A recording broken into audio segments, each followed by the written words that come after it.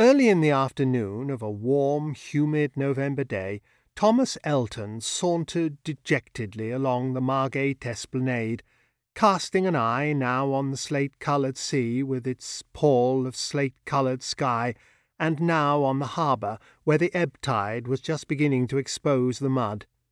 It was a dreary prospect, and Elton varied it by observing the few fishermen and fewer promenaders who walked foot to foot with their distorted reflections in the wet pavement. And thus it was that his eye fell on a smartly dressed man who had just stepped into a shelter to light a cigar. A contemporary joker has classified the Scotsmen who abound in South Africa into two groups, those, namely, who hail from Scotland, and those who hail from Palestine. Now, something in the aspect of the broad back that was presented to his view, in that of the curly black hair and the exuberant raiment, suggested to Elton a Scotsman of the latter type.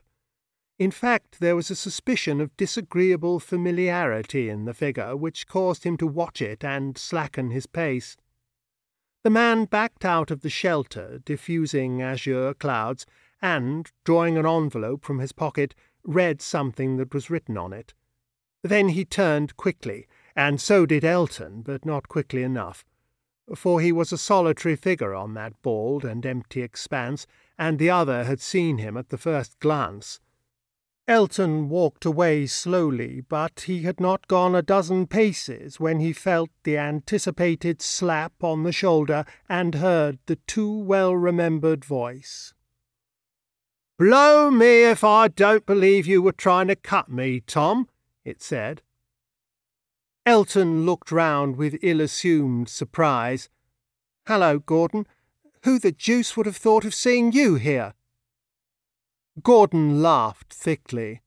"Not you, apparently, and you don't look as pleased as you might now you have seen me, whereas I'm delighted to see you, and especially to see that things are going so well with you." "What do you mean?" asked Elton. "Taking your winter holiday by the sea like a blooming duke." "I'm not taking a holiday," said Elton. "I was so worn out that I had to have some sort of change, but I brought my work down with me and I put in a full 7 hours every day." "That's right," said Gordon. "Consider the ant. Nothing like steady industry.